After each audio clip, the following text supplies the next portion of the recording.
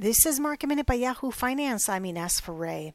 The reopening trades are seeing gains today with the travel stocks in the green. WTI and crude oil are higher after a ship got stuck in the Suez Canal. WTI is trading up about 6%, around $61 a barrel. Brent crude up more than 5.5%, above $64 a barrel. Taking a look at the sectors which are seeing the most gains today, those include energy, financials, and industrials. The Dow up more than 200 points, the S&P 500 up about 0.2%, the Nasdaq slightly lower, down about 1%, as communication services and tech are underperforming. For more Market Minute news, head to yahoofinance.com.